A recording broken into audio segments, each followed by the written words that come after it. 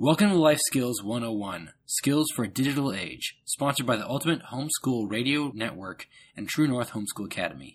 True North offers live online classes, clubs, ebooks, and more. From special needs to parent classes, True North build a community through digital format in an age of loneliness and desolation. Our host, Lisa Nearing, is a homeschooler with 5 kids who was homeschooled with her husband, Dr. David Nearing, for 27 years. They are committed to equipping fellow homeschoolers and Christians with the tools they need to navigate a complex world in need of a Savior. Now, without further ado, Lisa Nearing. Hey everybody, it is Lisa Nearing from True North Homeschool Academy, and I'm here once again for another session of Life Skills 101, Life Skills for a Digital Age. And today I'm joined by my husband, Dr. David Nearing, and we are going to talk about the meaning of Thanksgiving. So David, so glad to have you on the show again. Thanks for being with me. It's always great to be here. Yeah. So we're going to talk about the meaning of Thanksgiving. I think this is a holiday in America that has come under a lot of questioning and even maybe attack. And I just wanted to spend some time going back to the roots of the holiday, why it's important to us as Americans, and how we can think about it in a reasonable way. So tell us your thoughts. Well, I think I'd like to talk a little bit about where Thanksgiving came from and its significance, then talk about sort of what it is. And then I think we should talk about some specific things we could do to deal with family controversies and problems that might come up during the observation of the holiday. That sounds really great. So where did Thanksgiving come from? Well, Thanksgiving as a formal holiday was, of course, proclaimed by Lincoln, but it had been observed, previously to that in various states of the Union, often in the Northeast, back to early parts of the Republic. It celebrates the landing of the Plymouth colony, the Pilgrims that actually came from Holland, originating from Scrooby, England, going to Holland and trying to practice Puritan religion, a particular type of Puritan religion that was more clear, as they understood it, biblically grounded. And then when they ran into problems with actually being able to pass that on to their families, have their kids pick up their way of living before God, then they decided to come to North America and try to settle in the land that was held by what was called the Virginia Company at that time. Mm-hmm. Now, what was significant about this is that this is just coming out of the Middle Ages, right? Mm-hmm. And so we're not talking about really big ships. If you've ever been to... Right. They're really small. Yeah. I mean, in today's terms, a lot of those ships probably would only pass as sort of a fairly reasonably sized yacht, Mm-hmm. in modern terms, postmodern Right. terms. Without the comforts. It's sort of a modern sized yacht that's pretty Spartan. And Mm-hmm. so people were very prone to die on the crossing. Well, that really wasn't their problem. Most of them didn't die on the crossing. I don't remember if any of them did at all. I think there was one person maybe, but that was really it, which was really unheard of at that time. Mm-hmm. The casualty rates really kicked in that winter because they arrived so late, and they arrived so late because they were having problems with the Speedwell. The Speedwell, they had all these provisions that were supposed to go with them, as well as other colonists, and so they were supposed to go with these 2 ships. If you're ever going to colonize a distant land, you don't want to just send 1 ship. You want to send 2 ships that has some redundancy there. Well, yeah, that didn't work. So they had to leave the Speedwell back in Plymouth, for which the colony was named, and then come across just as a group. So they arrived in November, and I was actually seeing a thing on the Edmund Fitzgerald where it says, when the gales of November blow early. And That's exactly what they started dealing with just as soon as they got here was the winter winds of northern North America. So of course they go through that winter. Their casualty rate is tremendously high. It's well over half the colony gets wiped out. But then they survive, and there's the story of Tisquantum or Squanto and Samoset, which is a historical event, and that's a miraculous event in its own right. And it was really by the administration of Squanto, Tisquantum and Algonquin, that they actually were able then to go into the next year really ready to go, and now they started flourishing. But what was significant and most related to Thanksgiving is the fact that they actually signed together a Mayflower Compact, which was the first expression of self-ordered liberty under God in North America. That was self-ordered, okay? And the reason why it was self-ordered is they were coming to be in Virginia, the lands under the Virginia Company. Well, that's not where they ended up. They ended up way to the north of that. So they were at risk for being, so they made very, very clear to one another that we are loyal subject of the king, okay, King James. And secondly, we also are doing this under God's rule, God's sovereignty. So that's part of the story that you don't often hear, is that they landed so far north and that they were fearful that they might have been thought of as rebellious to the crown. That's an interesting point. Right. Well, that's what they actually say. And then just reading some of the Mayflower Compact, it begins, in the name of God, amen, we whose names underwritten, the loyal subjects of our dread sovereign Lord King James. Got it. Oh, that's interesting. Right. Yeah. So they're making it real clear. Okay. In fact, and they're giving them, saying, by grace of God, of King Britain, France, Ireland, defender of the faith, okay, etc. And so what they're doing is that they are being clear, having undertaken for the glory of God and advancement of the Christian faith and the honor of our king and country. Okay, so they want to make clear we are loyal subjects, we're under the king, but we're doing this for God. Okay, and so then they bind themselves together in what they call a body politic, mutually and solemnly, in order to have civil government, in order to have government. Okay, so explain what a body politic is, if people haven't heard that term.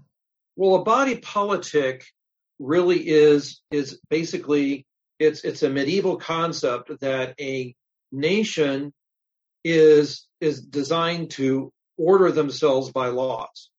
And this was a great discussion at the time, where do laws come from? And in England, ultimately the ideas were law comes from God, okay, God's law, and that each individual is subject to that law. And the main concept was that flows through the king, who's conceptualized as a head. So the head is as much a part of the body as the rest of the body, but you have this head to make sure that the body politic, the nation, is in fact following the laws of God. And that's what's significant about the land claims of the European sovereigns. They were all done with respect to God in order to enact governance based on laws from God, not laws just from the nation. It was from the nation, but under God, okay, so that those laws then could theoretically apply to anybody, but ultimately they made appeal to God. That's what they understood was natural law. And in fact, John Adams, in one of his pieces, if I can find it here, the dissertation of canon and feudal law, #1. It's in the Federalist Papers, actually talks about the idea that laws and property really is something that is given by God, and that the people are ultimately responsible to that, and the king is supposed to help with that, hence being the head. So This would Okay. later become a problem at the time of the Revolutionary War. That's what that debate is all about. Mm-hmm. So here we have in the Mayflower Compact the people binding themselves together in order to be legal in what they're doing, godly, okay, and faithful as British citizens and as Christians to enact laws within that, with that as an assumption, okay, as they're there. And then they go through, they land, they tough it through that next year with a lot of funerals and crying, okay? And then the next year, once they get the help of Squanto, then they're able to go into that following fall very well provisioned for that next winter. And now they offer up a festival of Thanksgiving to God. So this day ends up being a thanks to God for his blessings for making a community under him that is lawful and prosperous and good. Mm-hmm. So this wasn't just a random off by itself day. This all flowed from their understanding of what they were doing there and why they were doing it. And it was just a continuation of what they'd been doing the entire time. It was just a day set apart to really celebrate the fact that they were alive and it was prospering. They're celebrating as a blessing from God. Mm-hmm. Right. Okay? It's like that's a natural consequence of them doing this for God and for king and for country, and it working out well, that God has obviously blessed this because they've done it in his name. So the natural thing you would do is to celebrate that at the harvest. Mm-hmm. Right. Okay, so this is the whole formation of how the celebration originally came about. And the day of Thanksgiving is really a blessing given to us from God, right? Right. In fact, when you see the proclamations in the Federal Register, they say this is a celebration for God's blessings on this nation. Okay. Mm-hmm. So God blessing, meaning God has prospered it and made it go well on this nation. What's the nation? That group of people who recognize that body politic that recognizes that they are under God in the form of natural law in order to seek what God it wills through justice and goodness and peace, etc. Mm-hmm. To pursue God's values through the mechanisms of government that God has blessed and prospered in this country. Mm-hmm. Right. Okay. So that is how the beginning of the day of Thanksgiving came about. Where did Thanksgiving come from? It really came from the Mayflower Compact. The Mayflower Compact and the blessings of success that ensuing year. Mm-hmm. And the celebration they did in the feast where they did indeed celebrate with the natives. Why? Because the natives were an important part of the Algonquin, were an important part of the provision of God, that God in his provision, okay, was taking care of them. And then they worked out an understanding of mutual respect with the Algonquin in that area. Mm-hmm. Right. When it comes to the time of the Revolution, John Adams and others are writing and being very clear that the country now is being predicated, is based on the rights of God that flow directly from God. And instead of understanding property as having to come through a king, it's basically based on the Anglo-Saxon and the Christian idea that Christians are individually responsible to God, and what God gives them is theirs without some mediator. And so that creates the right of property and the rights of society as given them by God to act responsibly, lawfully within that body politique. And that's something that John Adams is making very clear in Federalist Papers number 3. And that is a really huge transition in governance in the world. I mean, this was really cutting edge thought process, because before that, really people had to live in tribal or feudal communities. And this is really strained from that in many ways. Well, this is the essence of American exceptionalism. Mm-hmm. You know, what makes America different is the idea that each individual pursues who God is and what God wants from him as an individual while still participating in a society in a way that entails lawfulness and mutual respect. That's what essentially was going on in the Mayflower Compact. That's clearly what John Adams is talking about, and really all the writers of the American War for Independence, or the Revolution, is that this is about individual responsibility to enact what is godly and good, to seek that out and manifest that in one's life, while at the same time by mutually responsible to other people, to respect one another and live with liberty and self-respect and prosperity. I love how you said it. It's what makes the American nation exceptional. And I think so many people right now are really questioning, is America exceptional, or is it just this place that needs done away with? But if you really look at the history of America and really understand it, it is exceptional throughout time.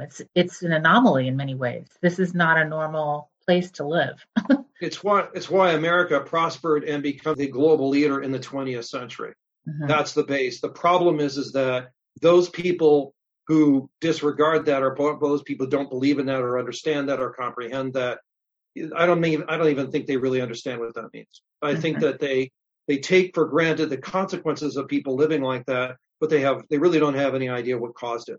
Mm-hmm. Or how to protect it. Well, if you don't understand it or what caused it, then you don't have any idea that you're protecting something, much less know how to protect it. Right. So there's so much more we could do. Like, you could just do a thesis or a dissertation on all of this. It's so fascinating to me. But we want to go into what happened after that initial celebration of Thanksgiving. How did it become a national holiday, and why? Okay, well, let's talk about that more next time. Okay, great. Thanks for being on the show. You guys join us for the next episode of Life Skills 101, Life Skills for a Digital Age. We'll see you next week. Thanks so much. We're so honored that you're listening and that you share this podcast, Life Skills 101, with your friends and family. Every time you share the show and post about it, it really makes our day. Make sure you subscribe and download this podcast so that you never miss an episode. You can subscribe so that you get alerted to each and every show.